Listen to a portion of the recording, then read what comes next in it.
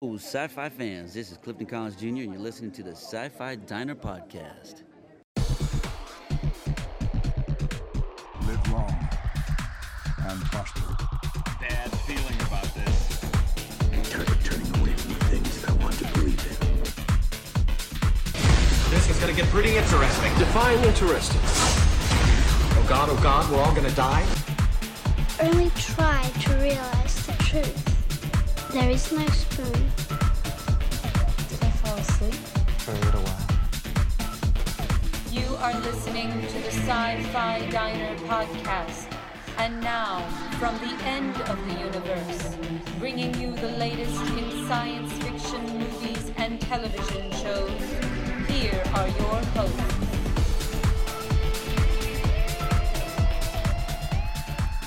Welcome to the Sci-Fi Diner Podcast, the place where we are boldly going where no one has gone before, talking about Star Trek 11 a week before it releases and what we're looking forward to, what we're anticipating.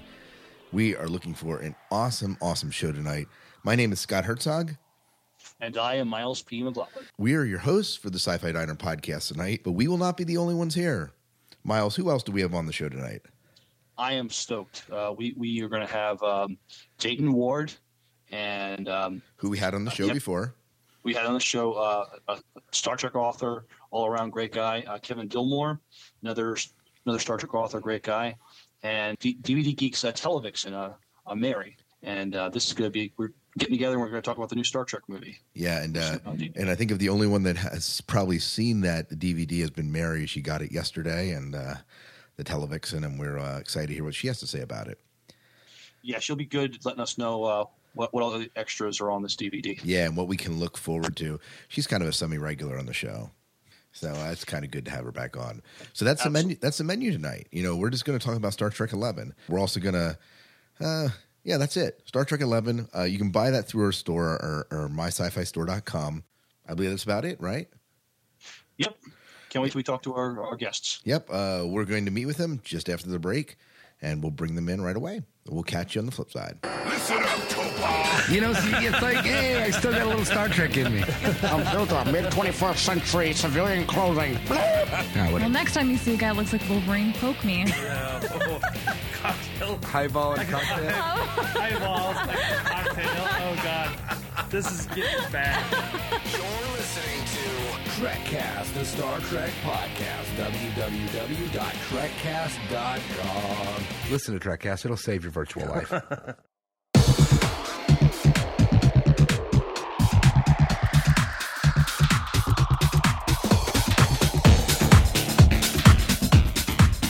Welcome back to the Sci-Fi Diner Podcast. We, of course, are here tonight to discuss Star Trek 11, the DVD release. And as you know, my name is Scott, and with me is Miles. Miles, you there? I am here. And let's go around the other three people. Dayton, why don't you get us started? Hello, everybody. My name is Dayton Ward, and Star Trek fans who follow the pocketbooks fiction will recognize me as a writer or co-writer of several Star Trek novels. There you go. I'm also a full-time nerd and a functional curmudgeon. There you go. Mary, go ahead. I am Mary, better known as the Televixen, and I am on a podcast and radio show called DVD Geeks where we review DVDs, and I often end up talking about Star Trek, and usually our audience is tired of it, so I'm glad I am here to talk with you, fellow geeks. Yeah, a bigger, wider audience now to speak about Star Trek. And Kevin, go ahead. My name is Kevin Dilmore, and if you follow the Pocketbooks novels, you'll see my name usually appended to Dayton's on the majority of our works. I also work with the Star Trek license in conjunction with my job at Hallmark Cards. Oh, good. I'm glad to see Hallmark's picking up a Star Trek. Woo! Actually, Hallmark's been connected to Star Trek since the early 90s with its ornaments, and even before that, I think, for card product. Oh, great. And here I thought you were being just facetious, but... No. This is perfectly legit. All right. Awesome. Well, Mary, you are the only one that is, I guess, seen the DVDs. Do you want to get the ball rolling? Sure, why not? Well, I was hoping to get the limited edition replica gift set. But of course, $90. You can't beat it. I know. Come on, bring it on. But I'm actually here to talk about the 2-disc special edition with the digital copy. So it's the standard def, regular DVD. widescreen. And it's a 2-disc set, like I said, and there's special features broken up on both discs. And it has a lot of deleted scenes, 10 of them total, with optional commentaries with JJ and Alex Kurtzman and Roberto Orsi and the gang, Damon Lindelof. There's also a bunch of featurettes, about 4 featurettes on the first disc. And then on disc 2, you get the commentary. And then a featurette called New Vision, which is a 19-minute featurette about the influence of Star Wars and just using real locations. There's an awesome gag reel, which actually opens with a opening with Chris Pine doing the Space the Final Frontier speech, which is cool. And then there's your generic previews. So, I mean, we can get into the features a little bit more, but that's the basic overview. And you get the digital copy, which you can put on your iPhone or on your computer. Very cool. So what are you guys looking forward to in this DVD that's coming out? Or what are you thinking when you think of the DVD? What are you hoping for, et cetera? I don't care who speaks first. Just jump in. Well, I'll go first. I think I'm going to end up buying a Blu-ray player just to check out some of the stuff.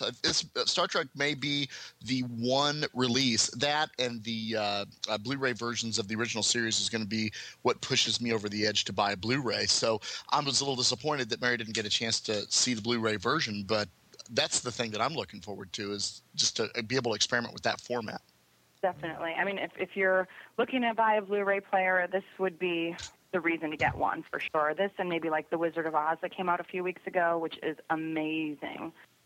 So, there are good features here, though, for people who don't have Blu-ray players. It's definitely not a bare bones edition. It's worth the money if you can't afford a Blu-ray player right now. Now, what's on the Blu-ray that would make it a notch above the standard 2-disc edition? Well, I mean, for old school Trek fans, there's a featurette about Gene's vision, and it has, people like Mike and Denise Okuda, Rick Berman, and Nick Myers talking about, Gene's Star Trek. And there's much more detail about the planets that we see in the film, the props and costumes. There's a little featurette about the Shatner conundrum on why they didn't put him in the movie and such. But they couldn't. He's dead, right? Too. What was that? They couldn't. He's dead, right? Yes. But he could get better. Right. I'm trying to figure out how many people have stayed dead in Star Trek. Right, exactly. So far, it's all the books, as you guys know. Yeah, so far, it's done. If you count the books and comics and everything else. Yeah. Right. But I think overall, too, with the Blu-ray is you just get better swag with it. There's 3 discs instead of 2, and one of the discs come in the actual saucer, and there's all kinds of little, nice packaging that you don't get with the standard DVD. So if you're a true collector, you're going to go for the Blu-ray. Absolutely. Yeah. I think one of the sets that's Blu-ray has the metallic pins that they had on their uniform tunics. They've got like 4 different ones that come with it. Yeah, I think that's the Best one Buy. that you can get at Best Buy, yeah. And then there's one you can get at Target, which is the one I mentioned, that the discs come in the saucer of the Enterprise. Oh, that's great. So, Dayton, what are you looking forward to in these? Well, I'm as far as features go, and it comes to deleted scenes, I'm usually in the camp that scenes were deleted for a reason. But in this case, we know that several expository scenes were trimmed from the cut that we got in the theater, and I'm really interested to see how those kind of amp up the backstory for Nero, and maybe some early stuff on Spock that we know is there because we read the novelization or we saw those scenes leaked or something. But I'd like to see that, and I really wish they had put a version on the DVD that has a branching feature so we can put those scenes back in. But I'm not going to argue. Is there's actually commentary with those deleted scenes, cool. So you can kind of place them in the actual film where they should have ended up, and it's pretty neat. Yeah, normally. Yeah, no, I'm sorry. Normally, I'm okay with when okay, I can see why that scene got deleted, or I know why that one got trimmed. And every once in a while, I go, that one would have been nice to have in the movie.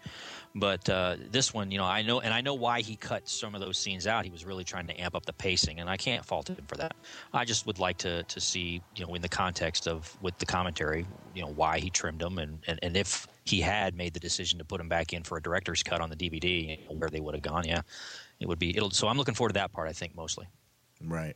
I think that it's always cool when you have the option to add those scenes back into the movie and watch it, in its full length, even if it slows down the pacing, especially if you're, I don't know, really into the movie and you really want to see what it would have been like to see the full thing brought to the screen. I argue that's I've felt that way with Apocalypse Now, which is I'm a huge fan of that movie. And when Francis Ford Coppola did the redo and added the stuff in, they came out with a third version of it on DVD that allows you to watch it either way, or at least I think there was even is that the complete dossier? Yes, on the complete dossier, there's a deal where it'll even just show a little icon in the corner of the screen to tell you when something was added for the redo that wasn't in the original cut. And since I'm such a big geek for that film, I really like that option, and that would have been fun to see in Star Trek. I'm with Dayton. Yeah. Well, I mean, one of the first DVDs I bought that had the branching feature was Terminator 2, when they had you could get the theatrical cut and you could get the extended cut from the Laserdisc version, and then there was a third cut that he put in there that had the extra ending, or the original ending that wasn't even on the director's cut that he had for Laserdisc. So, and that's how far back a nerd I go. I have Laserdiscs around here. Right. And I would have liked seeing that with Close Encounters instead of the 3-disc version.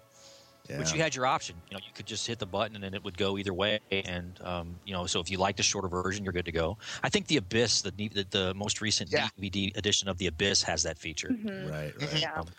Well, you know what I was excited to see here, though, that they do in a lot of DVDs that they didn't do with Star Trek, is these are actual, genuinely deleted scenes. They're not extended takes of scenes we've already seen.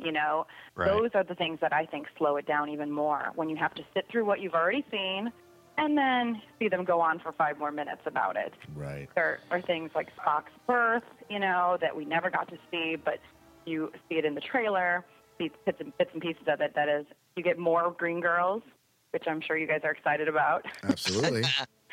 But you don't get to see Klingons without the helmets, by the way. You do not. That's what I was hoping for. Yeah, no.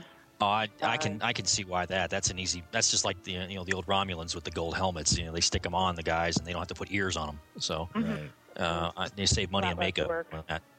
Yeah, to talk about extended editions, of course, Lord of the Rings was famous for their extended versions, and of course, those scenes they did drag the movie down and slowed the pacing of it. And those movies were long to begin with. Oh yeah. Oh, and I'll tell you one extended version that if I ever have the opportunity to have pieces of my brain selectively removed, the extended version of Stripes made me weep. There's a section that they put back in the movie that they edited out that has got to be one of the worst pieces of Bill Murray's work that I've ever witnessed, and it was awful. Miles, what are you looking forward to from the DVD release? What are you hoping to see? What are you anticipating besides seeing the movie again? I'm looking forward to. Well, I'm going to echo what our guests have said. I want to see the deleted scenes, and just want to add that the movie itself in the theater was 2 hours long. So probably if this would have been there, it may have pushed it longer, and I guess they want to keep it at 2 hours. But the deleted scenes, I definitely want to see. I want to, like to hear the commentary and any. Just some of the behind-the-scenes stuff I'm looking forward to seeing. Yeah. Now, isn't there? Go ahead. Oh, I was Marion. You may know more about this, but I was. Sure. Isn't there on the Blu-ray some sort of a Starship Simulator or some sort of a little? I don't know if it's a game or if it's a opportunity to kind of check out the CGI model. Do you know what's going on with that? There is actually a game on the standard def too, but it's only for people who have Xbox. So I wasn't able to check that out. So I think that's the same game that's on the Blu-ray as well. I forget what it's called, but yeah, they're saying here. I have it in front of me.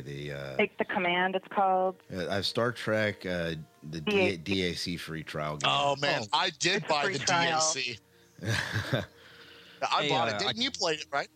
Yeah. Hey, Kevin, I'm thinking. You're thinking of like a virtual tour of the Enterprise. Isn't that on the TOS Blu-ray season set? One of them. I thought I remember reading something about that. Maybe that's what I'm thinking about. Hang on just a second. Let me check. But yeah, Dayton and I have played on the that standard DAC. Yeah. I mean, I'm going to have to buy the Blu-ray for that too because it's been a year since I bought a TOS season set in some format. You can't break that cycle. Come on. I know on the Blu-ray there's a lot about the bridge and the construction of it and all the little details, buttons and things like that, and the captain's chair and how they constructed all that and the style of it. So, but I'm not sure about a virtual tour. It might be just on the TOS set. Yeah, I don't see anything here on it from what the product description I'm looking at. They do say they kind of explain like warp and the paint job and the bridge construction. Yeah. And the captain's chair and button acting and stuff like that. But the one cool thing. Go ahead. I think it's called. I'm just scraping through some stuff. It says on the Star Trek Blu-ray, a vessel simulator. Using your remote, you'll be able to explore both the Enterprise and the Narada. And it says the vessel simulator feature is available exclusively on the Blu-ray set. So that's all I know about it. So. Oh yeah, I heard that there is something too about that has little fact blurbs that pop up too. They're like text blurbs, and it gives you more additional details about the vessels. So it's like pop-up video. Yeah, kind of. Mm-hmm. So that's neat. So that'll be cool. Yeah. You know, I don't even have a Blu-ray player. No, me neither. Yeah, me neither. But I go to a friend's house to watch the Blu-ray stuff for our show. Well, what I was driving toward is I don't have a Blu-ray player, but I might go ahead and buy the Blu-ray for this one and just bank it. Right. My next player will be the Blu-ray. So there might be some Black Friday deals. You never know. Well, and that's the thing, and I guess the other option is that if you really wanted to throw some money at something, I guess now's another excuse to buy a PlayStation 3. Right, and the prices are dropping in those. Right. So perfect opportunity for that.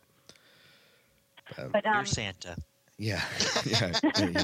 Right. Yes. I wish. Yeah.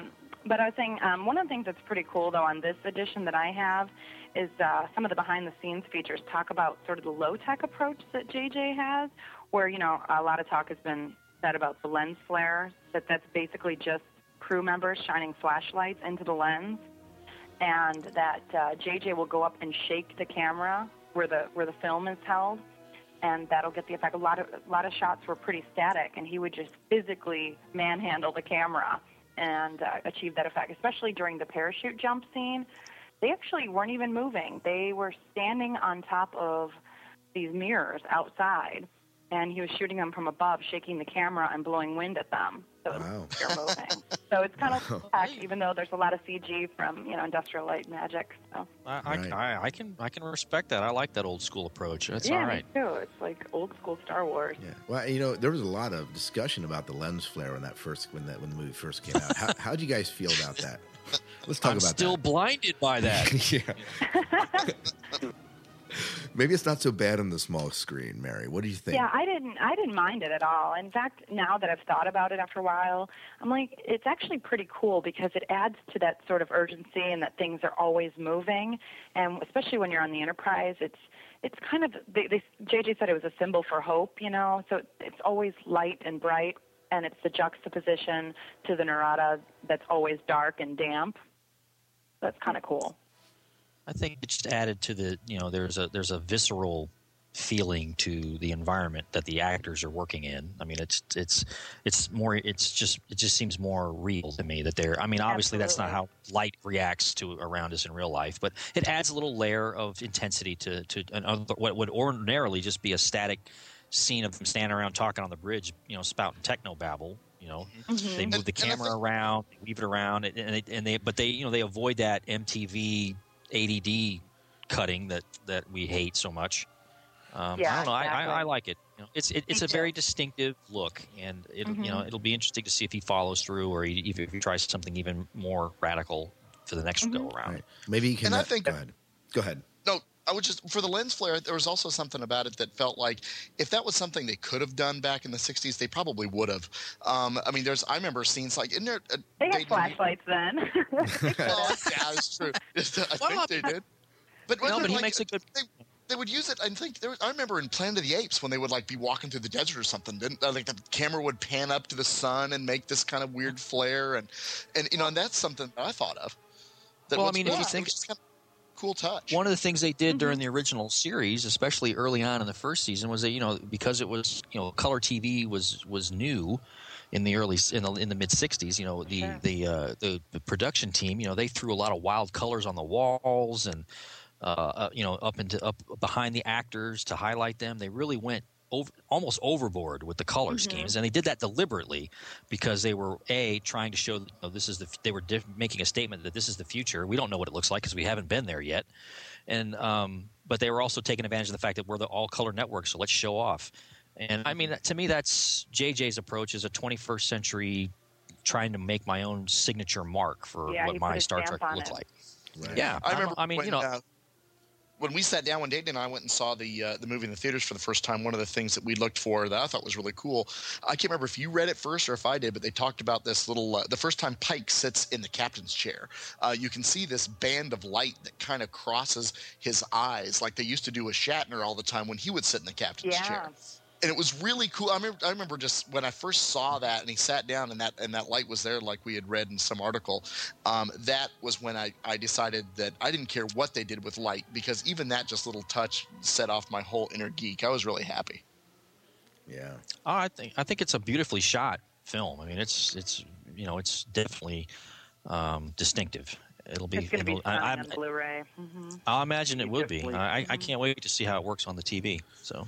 Now, do you think he'll continue with the lens flares in the upcoming the second one? I mean, he'll probably tone it down. I think he's aware of the fact that he may have gone overboard a little bit. Yeah. So. Oh man! See, the next one they're going to have to do Blair Witch style. Well, you did that. It was called Cloverfield. Right. There you go. Oh man, just shaky camera the entire time. That would drive me nuts. Spockovision. Yeah, yeah, or something like that, right? So, Mary, is anything else that we should be looking forward to, Mary, on these discs? Well, right when you put in the discs, I love the menus because it's got that ambient ship sound effects, all the little beeps and things from the original series, and then it's like a beautiful blueprint schematic on the menu. And menus are a small detail, but I love them. I love when somebody goes that extra mile to make it, something that moves and is interesting and interactive. So it's very cool. The drop-down menus are neat. The thing that I feel like was lacking on the DVD was something personal because it felt very studio-produced.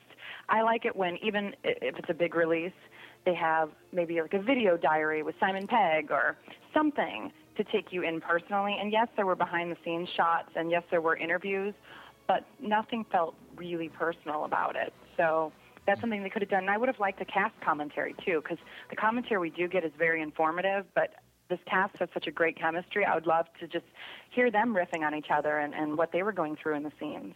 Oh, absolutely. Mary, who provides the commentary that we do get? The commentary has JJ, and then it has Brian Burke, Alex Kurtzman, Damon Lindelof, and Roberta Orsi. So the writers are involved. Okay. Yes, they are. Which I it's interesting, too, because they talk about the changes in the script, like what was the original first draft, and then how it ended up on screen and things like that.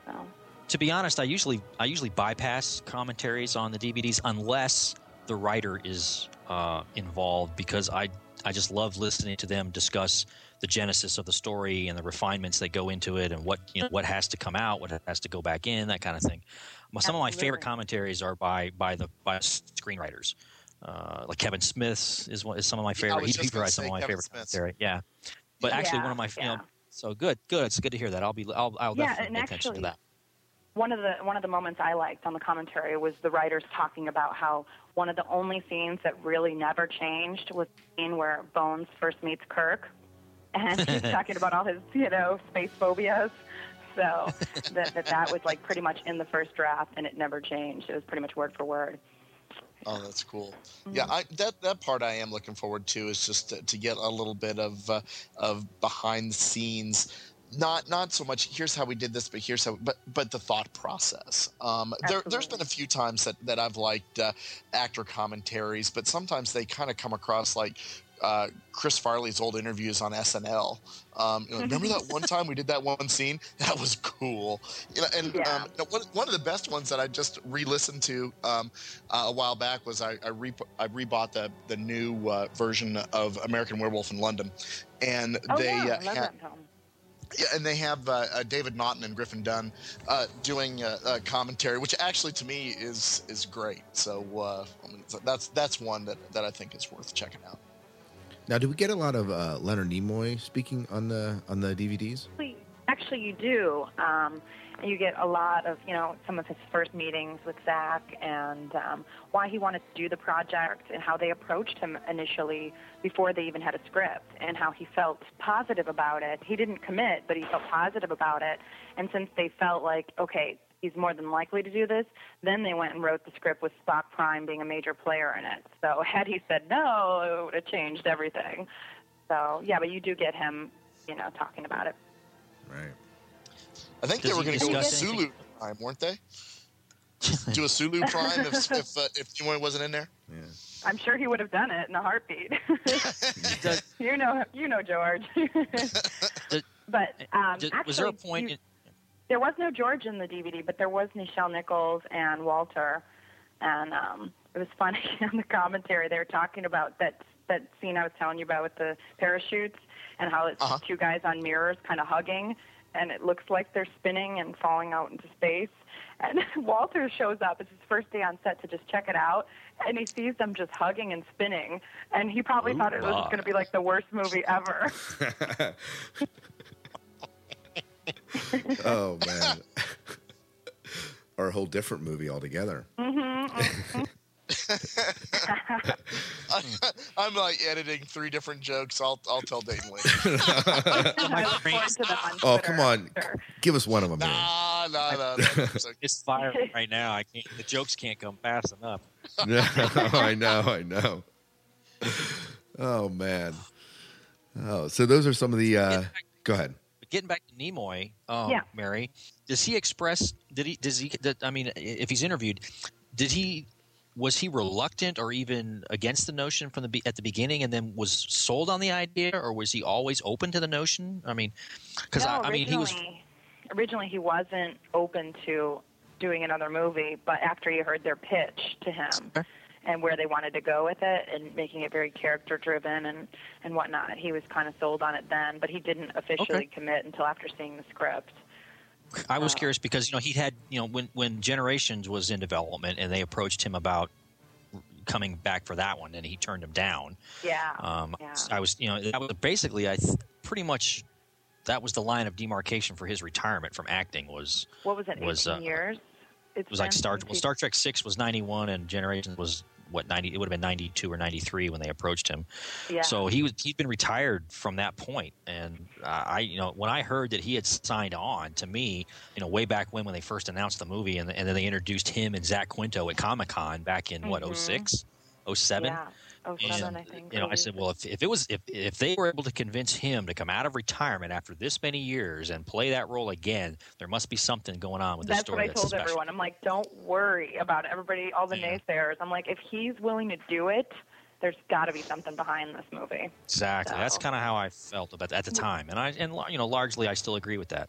So. Yeah. And one of the great moments on the DVD is actually the picture wrap for Nimoy, like the last shot of him playing Spock, and how everybody kind of gave him a standing ovation. You could see the emotion in his eyes knowing that this might be the last time he ever puts on those ears and plays that character. I actually saw a part of that clip because it was on the little gizmo that they were giving away at Comic-Con. So what was the thing they gave him? They had something wrapped up to give to him on his last day. Do we know what that is? I was just curious. They didn't talk about it. It looked like a chair or something. I don't know. It wasn't. It was either it looked like a frame, something wrapped up. Yeah, some kind of frame. It was still wrapped up, and they never revealed what it was. Yeah. But they do have his full speech to the cast and crew.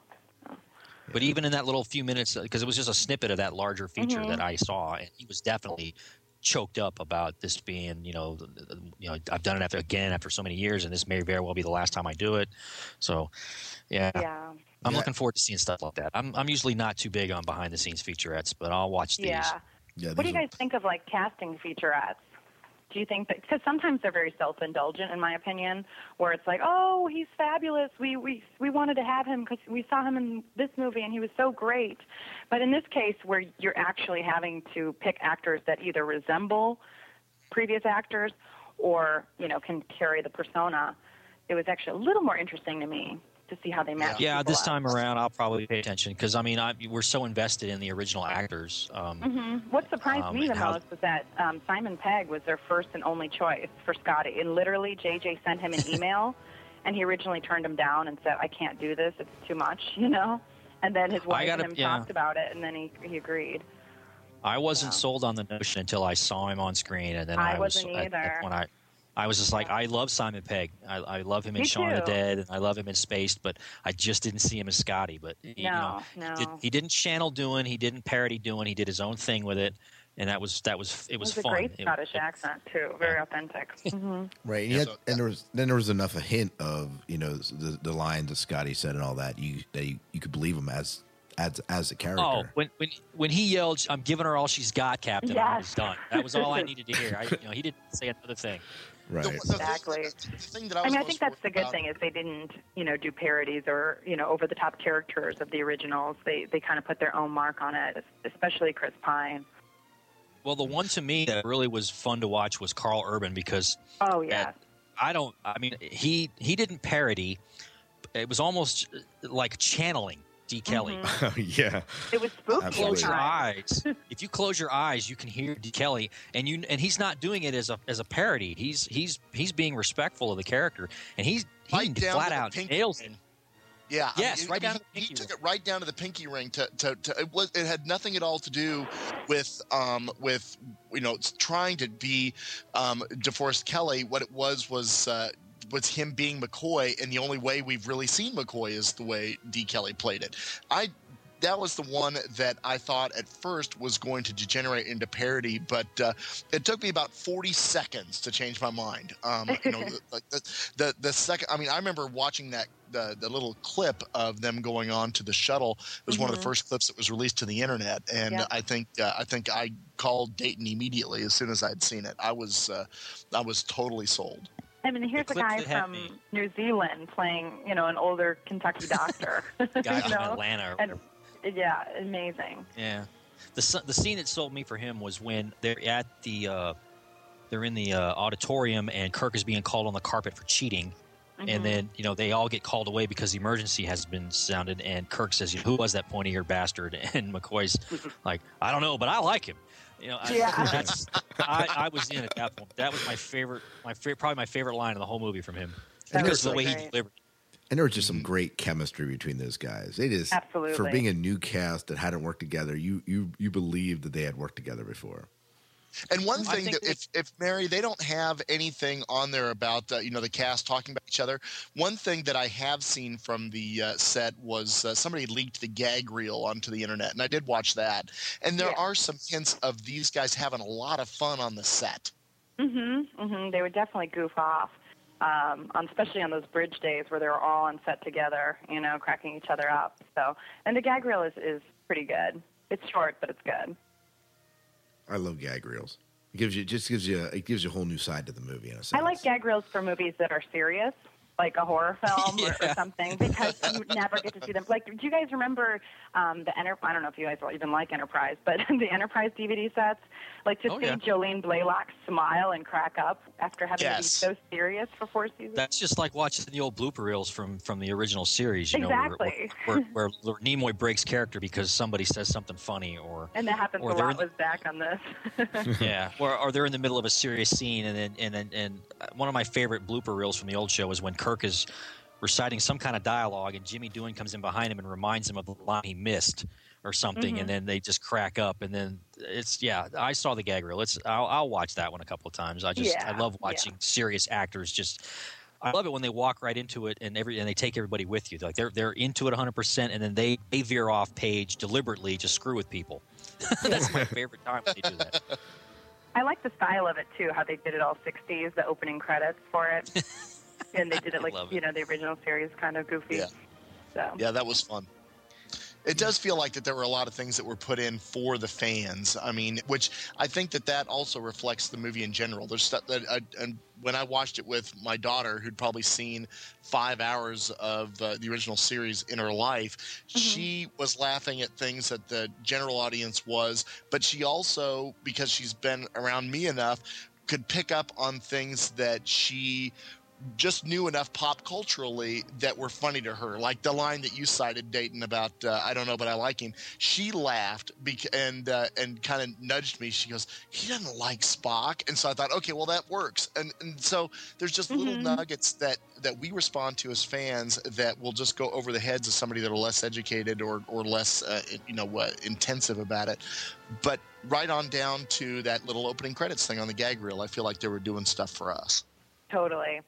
Right. Some of the things that were kind of that we thought were homages on the DVD, they actually say aren't, like Kirk eating the apple when he's taking the Kobayashi Maru.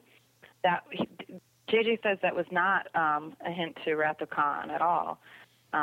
It was just somebody on set said they hate it when actors eat in movies and how obnoxious it seems. So he's like, we got to give him an apple. So I don't know. It's just a simple thing, and we're reading way too much into it. Well, of course we do. But I mean, it works though because. But it works. So whatever you take from it, it's fine. Yeah. He should have just lied and said, "Yeah, I threw you guys a bone." I mean, no, we wouldn't know any different. We wouldn't know exactly. So now there were rumors earlier on of an R2-D2 droid being somewhere on the set. Was that ever confirmed? Or did any of you guys ever hear that? I thought it came through like Sci-Fi Wire or Sci-Fi Scoop or something. It did. In fact, Paramount based a contest on it. I remember seeing it in Facebook. They were the first people that could spot where the R2 unit was tucked into the movie, that they would win some sort of a prize. But I can't precisely remember where it was. I don't remember ever hearing where it was. And I know I never saw it because I looked. Well, I'll tell you, in the commentary, they kind of pointed out, but they don't say that it's the R2-D2. They're just like, oh, if you pause it right now, there's a Easter egg right here floating through space. So, but you still have to find it yourself in the shot. They don't actually point it out where. Okay. And then there's. Oh, I think I do remember now where it is. But go ahead. I mean, are you gonna out it or let people find it? No, I'm not going to out it because I want them to find it themselves. But okay, tweet me later and tell me if I'm right. I will. Right. And then there's another shot. Obviously, we know about the tribbles in Scotty's work area. Oh yeah. But there's in that scene too, between him and the little midget alien guy. I forget the character's name, but anyway, you can kind of see an R2-D2 in the background if you pause it at the right moment, but it's really blurry. Oh wow. Yeah. So but they don't point that one out. Yeah, and there's go ahead.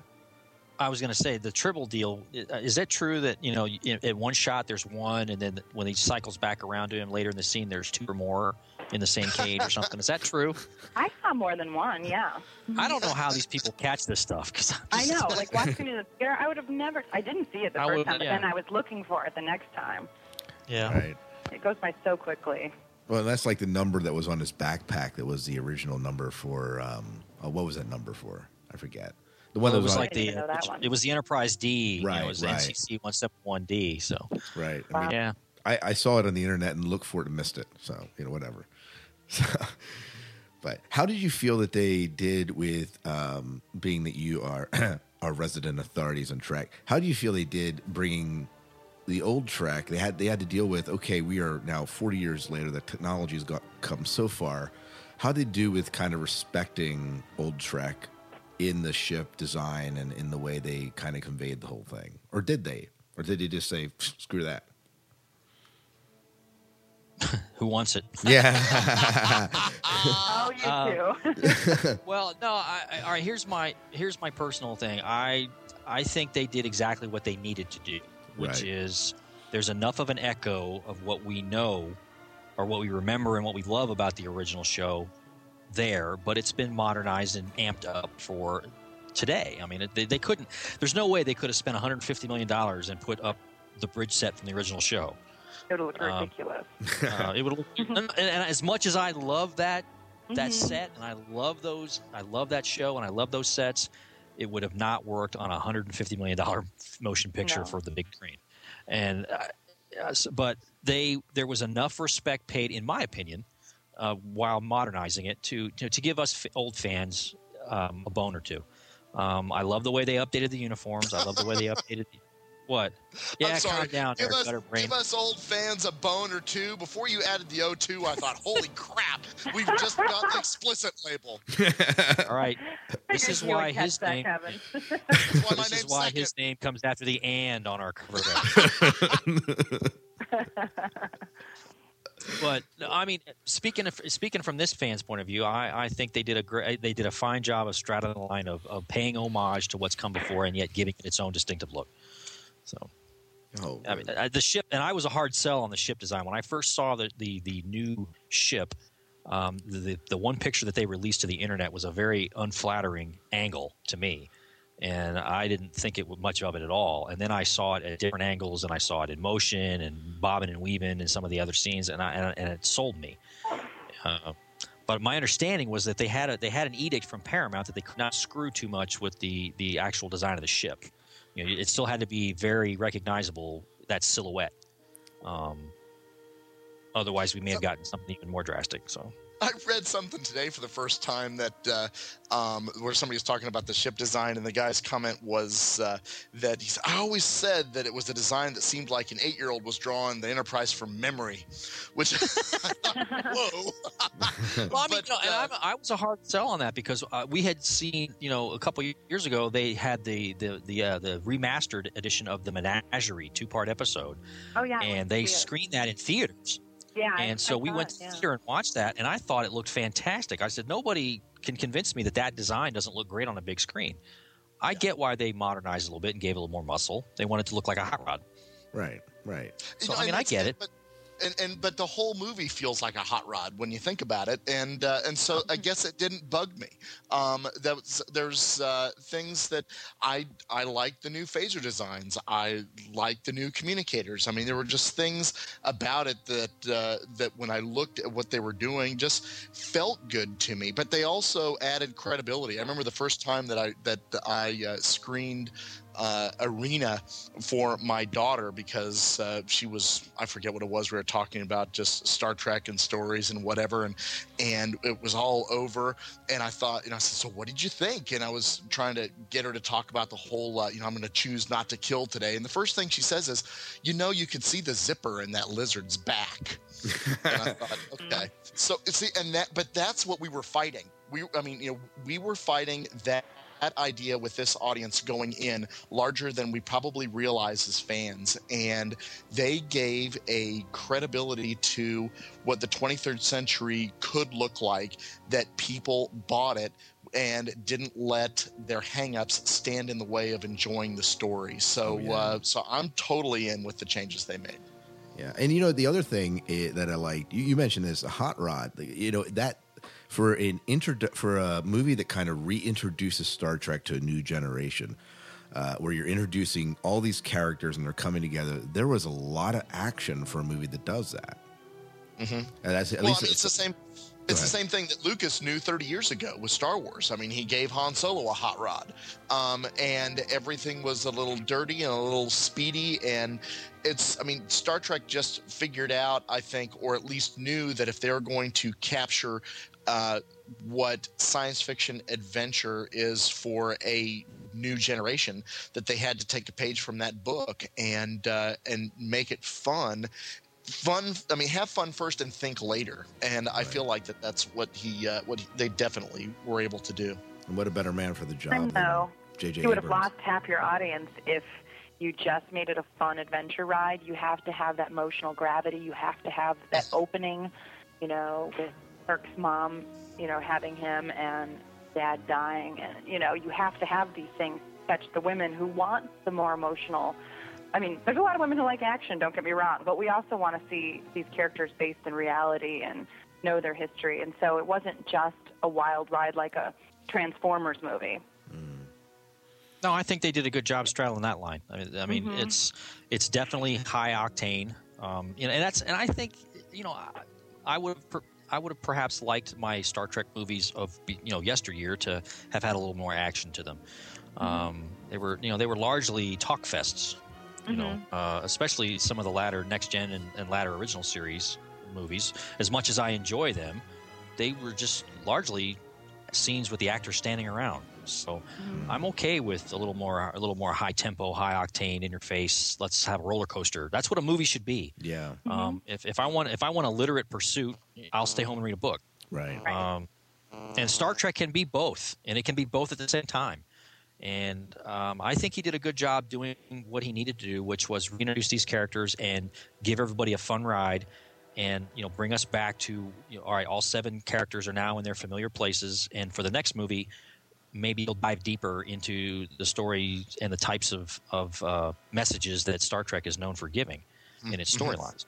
Right. Yeah, I think he definitely started. There are the couple scenes, and there may be more than 2. There's only 2 that I can think of off the top of my head, where we have all 7 people on the bridge at the same time thinking through a problem. And both times that happened, I was totally enthralled with the way that they were getting them all to work together, because in my mind that's a lot of what really works about Star Trek. I mean, to me, and I can't take credit for this, but somebody said it's about optimism, it's about adventure, and it's about being the best at what you can be and surrounding yourself with great people and doing it together. And there's the 2 scenes where all 7 of them are puzzling through something. I hope that there's a little bit more of that the next time around, because those scenes just, to me, were, really fun to experience through all new eyes. Hey, Mary, here's a question for you: Is there anything on the DVD features with Bruce Greenwood? Does he get some play? Yeah, there's a lot with him, and how JJ is just such a huge fan of his work, and he's actually quite the jokester on set too. So he's involved in some of the gag reel too. He's one of those underrated actors that I've really enjoyed watching for a long time now. Oh, definitely. And I mean, when I first heard that he was cast as Pike, I was sort of on the fence about it, but he sold me very quickly. Absolutely. Portrayal of Pike. And I really hope they find a way to work him into the next one, because I like the idea of this new timeline and this new reality, or however you want to call it, depending on how deep a fan you are. Mm-hmm. I really enjoy the idea of a healthy Pike being there as part of the equation. Yeah, me too. Well, now, we see him first where in the bar scene? Is that when he first appears? Yeah. Yeah. Uh-huh. Yeah. And that was a great kind of wise sage coming into the bar scene to give this little Luke Skywalker direction, right? Sort of. Yeah. Or to push out the door, I guess. But and in the original series, and it could be, Dayton, you can correct me if I'm wrong, and I likely am, but what other characters were there in the original series that served as a real mentor for Kirk?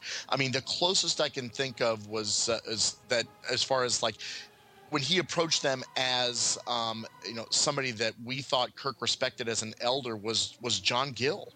I can't think of anybody else that Kirk talked about, being real influential and having a chance to meet them. Not Decker, really.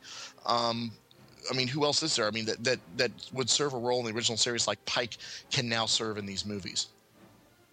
Every time they brought up somebody in the original series as somebody Kirk read about at the Academy or admired from when he was in the Academy, it turned out to be the bad guy of the episode. So, right, Garth of Izar and Ron Tracy and I'm really getting my nerd on here. Daystrom, in a sense. Nerd alert. Daystrom, right. Yeah. It just seems so. That was always the mechanism for getting Kirk emotionally invested in the storyline. It seemed was I remember reading about him at the Academy, or he was required reading at the Academy, or whatever, and then he turns out to be this whack job for the episode. I think this may be the first time we've been introduced to an honest to goodness, legitimate mentor, or father figure to Kirk. Well, exactly, and in this timeline, he really needs it more than in the because he's definitely a different. He's definitely a different person than he would have been in the original timeline from what we know of his past. We really don't know a whole lot about Kirk's early years except for the little nuggets, not counting books and comic books and things like that. And I just made a lot of enemies for the people who follow the fiction, but we have to count the fact that the large percent of the audience does not read that stuff. So far as they know, there's not a whole lot. Yeah, damn them. Buy their books. Come on. Shopping season is coming, guys. They're great stocking stuffers. Right. Plug. No, I think it's great, and I hope they continue that, because one of the interesting things about the storyline is, and it's one of the things that's got fans somewhat, and I use that word, in sarcastic. They're somewhat troubled by this, is how fast Kirk is promoted to captain. Oh yeah, I remember hearing the argument. That was one of my issues. If I don't even call it an issue. It's like, okay, I can't really buy that, but I'll go with it for the fun of it. And to me, there's a story there, because this guy's been promoted. He's very largely inexperienced beyond that. So is he due to make a really big freaking mistake that's going to cost something, and who's going to help pull him out of that? So there's a story there. If I'm writing a story to follow up on that, that's where I go. Have you guys listened to the audiobook of the new movie? I have. Yeah. I don't know if Kevin has, but there's not certain yet. things, chunks of dialogue and whatnot that obviously didn't make it into the film that are in there, and I just wonder, do they go into that a little more on the audiobook? I haven't heard it. Oh, well, I read the novelization, and yeah, that's what I mean. Mm-hmm. But they didn't. Not really. It really was. I know a lot of the backstory about the novelization and things, but I don't know that they really touched on Kirk responding to Pike as in a mentor role or really referring. I mean, they talk a little bit about his stepfather, who served no role for guidance or anything for Kirk. That he was the bad guy. Yeah, he's in the deleted scenes, and you kind of see why he steals the car. Does Grunberg play him? But it's actually, I think, his uncle who's the bad guy, Uncle Frank, in what we see in the deleted scene. Oh, you know what? Yeah, I guess that is the. I thought it was the stepfather in the novelization, but it may be the uncle in the way it was deleted. I think it's the uncle, yeah, and it's the. If I recall correctly. Yeah, and apparently there was supposed to be another scene with Jennifer Morrison where she was yelling at Kirk over the phone, but they didn't want to have that in, and they didn't even put it in there because in the deleted scenes because they didn't want you to just mom. You see her giving birth, and it's such an emotional, touching scene, and then if you had her just being a total B, then it would change your perspective on her. So they didn't include that, but they made the uncle the bad guy. Right, Matt. That wasn't in the novelization. What I remember from the novelization was that the reason he took the car was because the car was actually his father's, and the stepdad was going to sell it. Yes. And so Jim just basically said, "F that," and I'm going to go for. They were having his brother wash the car, so I'm assuming it's to sell it. And then he says, well, it's not even his car, and he's not my father, so it's the uncle that's just a total jerk, and has no respect for the father. Yeah, Matt Parkman, right? He's the uncle. Yeah, but they don't show him. Right. He's just the voice in the car, but the guy in the actual scene is not Greg Grunberg. Okay, Miles, you had something you wanted to say. Yeah. Did they, Mary? Maybe you can answer this. In the DVD, this is going back about the time travel. Did they establish that? I think. What they tried to say was we're not erasing the original series timeline. They're following contemporary theories of time travel where you travel to the past, you create a parallel universe or timeline, and so that way it satisfies the old fans. We're not erasing the original timeline, it's just we're creating a new one. That's what I got from hearing and reading some interviews. You're correct. They talk about it in bits and pieces, and obviously in the commentary go into a little bit more detail about it. There's no featurette, though, specifically about the time travel and the timeline, but I think there is one on the Blu-ray. But yeah, you're correct in the notion that they're not trying to do away with the old timeline, that the two can kind of coexist. Okay. All right. What did any comments on that? I remember hearing comments early on, and this is going back to the bridge a little bit, about the bridge looking kind of like the Apple Store. I like the Apple Store. Yeah, me too. I spend too much time in there, but the only complaint I would have had as far as the bridge set is concerned, if I was actually someone who was assigned to work at one of those workstations along the back wall, all those rows of floodlights flashing me in the face as I sit there at my chair. I don't understand what they thought that was good for. That's not practical lighting. I mean, if you've ever been on board, if you've been in a like the Combat Information Center on a Navy ship, the lighting is very low to facilitate looking at all the computer screens and the radar screens and all the other readouts and displays that are in there. If I had a complaint, it's that the thing was just too brightly lit, too clean. And, I would have liked it a little grittier, looking a little more like a submarine of sorts. I think the Kelvin did a good job with that, and I think an Enterprise too. I guess bridge the was Enterprise very- is brand new, so it's going to be that is. spotty and clean. But I would have liked a little more subdued lighting and maybe some more color to sell that. But what do I know? But overall, I liked But it yeah, stylistically. Mm-hmm. I liked the fact that they had all that information, those screens on the back wall that really made it look like a lot of information was being conveyed very quickly and in various formats for the specialists that were manning those stations. But I can just remember seeing like 8 or 10 little spot floodlights aligned so that if you're sitting at the console, they're in your face.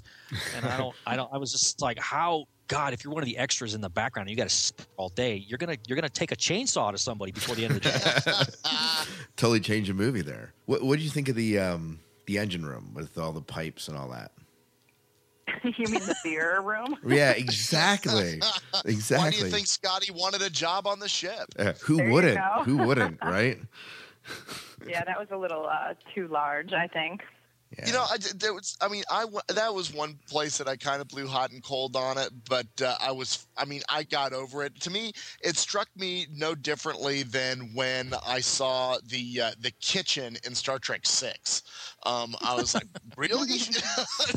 We got like pots and pans hanging from the ceiling. When 30 years ago we could press a button and get a chicken sandwich and coffee. I don't know. But then as I got into it and got to thinking that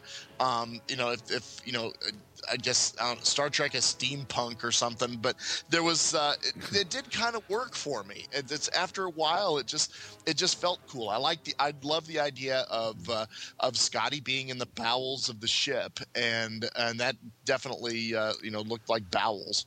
Yeah. When you're that far away from Earth, and going warp speed, what is there to do but drink, right? Right. Yes, exactly. Except if you can get from Earth to Vulcan in 3 or 4 minutes, you don't hardly have time for a couple of shots. Yeah. What were you going to say, Dayton? I was going to say if my only complaint about the engine room, I didn't really care too much about the pipes and the clutter.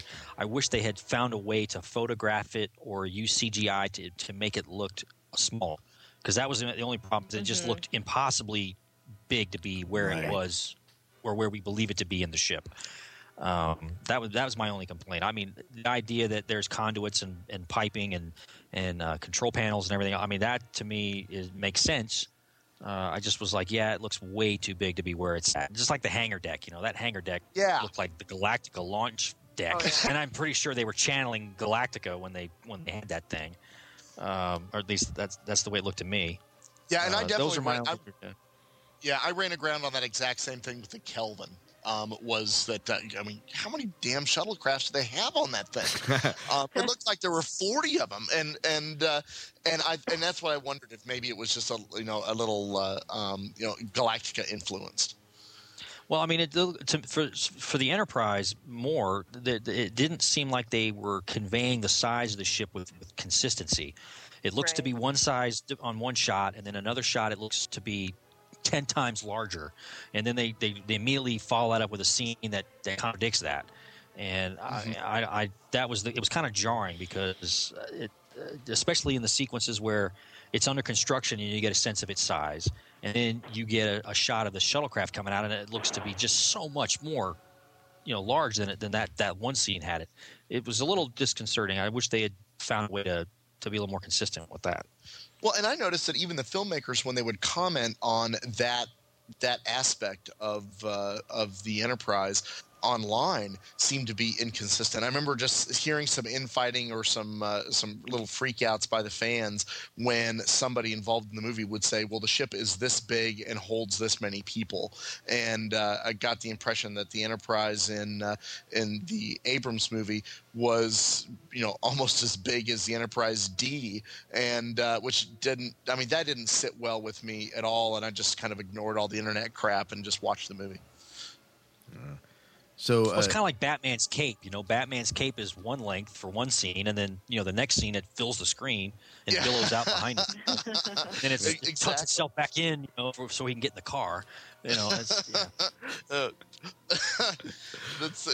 very But then I remember that in the motion picture I thought that that some of the hangar deck or storage bay or something when they're walking in from their little tour of the outside of the ship seemed massive to me. And the first time I saw the 3-level engineering in motion picture, I thought that seemed weird and big. But now when I watch it, I just look for the fact that they used 12-year-olds because they wanted to have economy of scale when they shot down.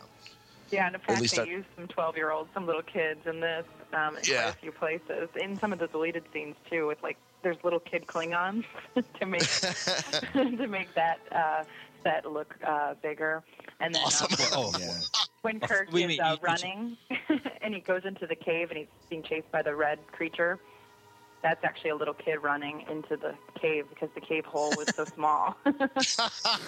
Yeah. So watch it, and you can tell that it's not Chris Pine if you really look. Right. Oh, that's great. Yeah, I would have never picked up on that. So do you guys have your DVDs ordered? Oh, well, I don't need to. No, you don't, but... Although I do need the Blu-ray. Right. But so no, I still am geeky enough that I like the idea of going in on Tuesday's Best Buy Day and Wednesday's New Comic Book Day. You know, I kind of like walking in on Tuesday and just getting it off the rack at Best Buy. Now, Dayton, you normally pre-order off of Amazon or something, don't you?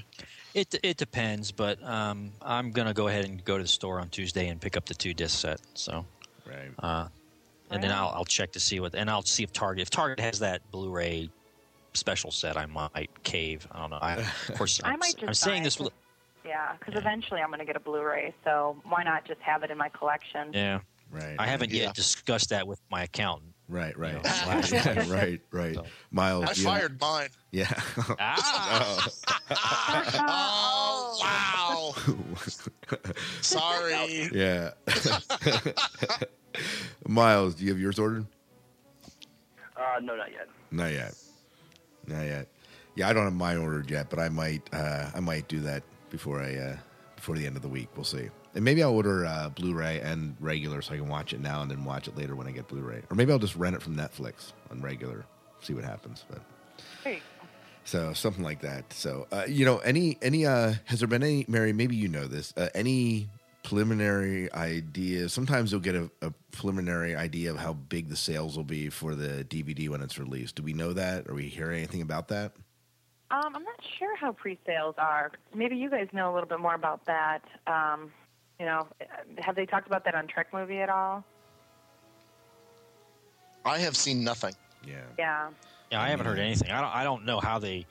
I haven't. I don't follow that stuff anyway. I just, I'm sure they're assuming it's going to be big. I mean, yeah. Different editions and all these promotions at several different places. At Amazon, it's this promotion. At Best Buy, it's this promotion. Right. Walmart has one. Target has one. So you have to collect them all. On it being huge. Just the fact that is taking place and that you're having these price wars between like Target and Walmart.com. I think you can buy the 1-disc edition for $10. You can order it off of Walmart's website for like $9.98 or something. I mean, they would not do that if they didn't have reasonable expectations that the thing was going to sell. Right.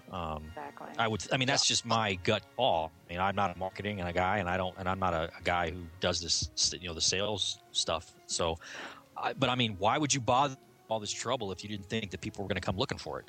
Yeah, and I've had people that have talked to me at work casually. I mean, that's one of the things that I think is really interesting about this new Star Trek movie is that people that I never would have imagined would be that into it or even interested in starting up a conversation with me about Star Trek are now approaching me like they were the couple of weeks before the movie hit the theaters, asking.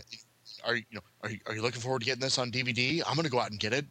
And what have you heard is going to be on it? I mean, people that I just wouldn't expect to be that excited about any release. So this is great news for the franchise that we're getting this kind of excitement all over again. Oh yeah, absolutely. Well, what's great is it's going to go on sale next week, and if by the weekend we're going to be, assuming the sales are there, we're going to be seeing the commercials about how it's the #1 DVD and all that kind of stuff. And then the next week you're going right into.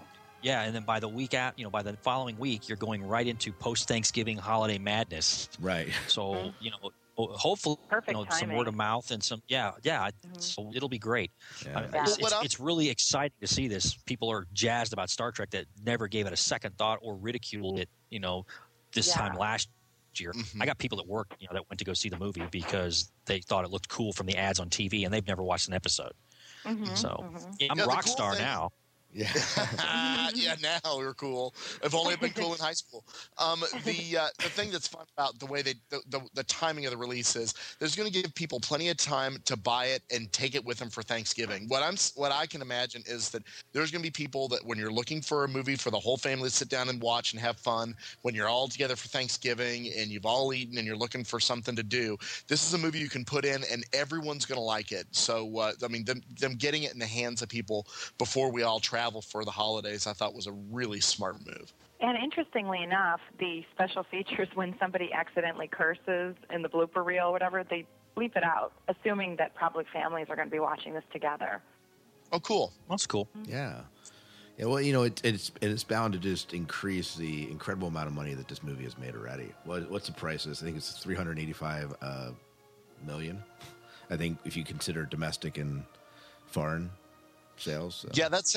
I think that's the last number that I heard associated with it. Between 380 and 385. I don't think that it had cracked 400, but yeah, this is going to push it. I would think well beyond even their expectations for how well this did. Right. And I do think that it's going to have some if I could put on my Hallmark hat for a second, we are doing things to try to keep interest in that and the original series. We've got the ornament that we've got coming out for 2010 is the Abrams Enterprise. They're looking at ways to kind of incorporate more movie images or stuff that relates to the movie in our product rather than just going straight back to Shatner Nimoy images. I think that there may be other licensors that are looking to the DVD to extend the life or the interest in movie tie-in products. Yeah.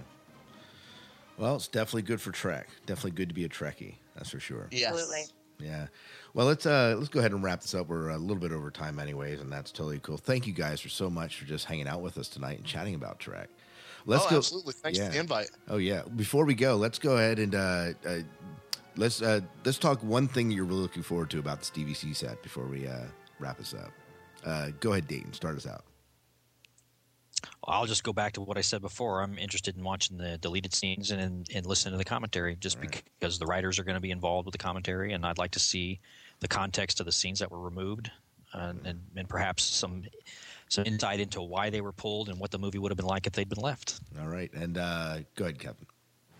I think what I would be looking forward to the most is trying to rope some people who did not go see it in the theaters to sit down and watch it themselves. I would love to sit down and watch it with a group of people who had never seen it before, just so I could say, I told you should have saw it in the theaters, you dumbasses.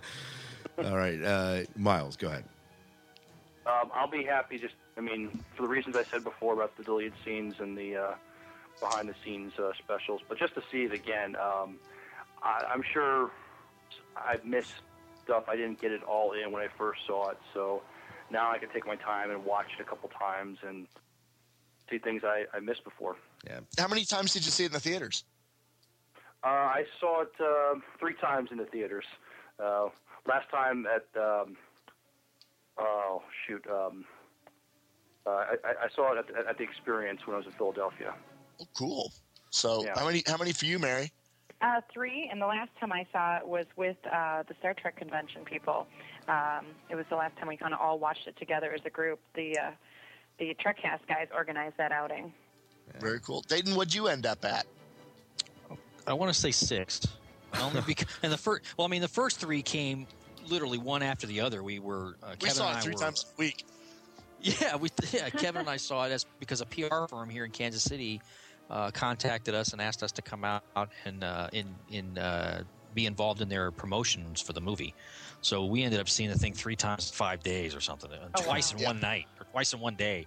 Yeah. So and then I gave it a rest for a couple of weeks and then went back with another group of people, and then my wife and I with some friends of ours went and caught it another time. So yeah, I was, and after that I was ready for a break. But I'm like Miles, I'm ready to watch it again. I'm ready to have some fun with it, and then after I've had my fill of that, I'll go explore the special features. Yeah, it was really cool. I mean, on my 4th time watching it on DVD, here it is. I was able to pause it and look at little details, which was a lot of fun. Yeah, you can't do that in the big screen. No. True. Sure. Yeah. I think the thing that I'm looking forward to is to find R2-D2. That's it. There you go. That's my goal. That's my goal through the whole thing. That's your mission. That is. Well, why don't, as we kind of sign off here, why don't you guys just kind of plug and tell people where they can find where you're at and where they can find out, buy your books and everything else. You can find me on the internet at www.daytonwar.com, and from there there's a portal with all the links to the different social networking sites that I inhabit. You can stalk me on Twitter, on Facebook, on MySpace, and all that jazz. Yeah. Or you can spam me there too. Go ahead. You can connect with me through DaytonWard.com. I'm on, I tweet as Kevin Dilmore. I've got a site on Facebook called Kevin Dilmore's Pop Culture Mayhem that you can check out, where I've got just all sorts of random crap that shows up on there. I think the last thing I put on there was something about the Batman and Doc Savage miniseries that starts up next week. Oh, cool. Mary? You can find me on fearlessradio.com every Monday at 7 Central. We do a live show, and then it gets podcasted onto iTunes. If you just look up DVD Geeks on there, you can find us. And if you're interested in me, you can just find me on Twitter as Televixen. Yeah. And don't forget, of course, that these two authors, some great books out there. Make sure you check out their books, and Christmas is coming, and so you got to buy something for the geek, right? Yes. Absolutely. So, in fact, I was telling Dayton earlier, I guess a tweet, I just bought The Last World War, and I'm only... Oh, you're the one. I'm the one, yeah. Stop. That thing's in like 6 or 7 printings nowadays. Right. Well, I downloaded it for the Kindle, so... But I'm only a couple chapters in, but liking it, so just thought I'd share that. A little plug for that. I appreciate that. Especially with the sequel that's coming out, right? Sequel's coming in April, finally. April, yeah, that's right. Yeah. Miles, where can they find you? I am Son of Worf at Twitter. I'm also on TrickSpace, Son of Worf at TrickSpace. Yep, and you can find me, Herzog, on Twitter, or the Sci-Fi Diner on Twitter. Both of those will get you there. We have a Facebook page. I'll put the link in our show notes for that. And we just thank you so much for joining us. We'll see you next show.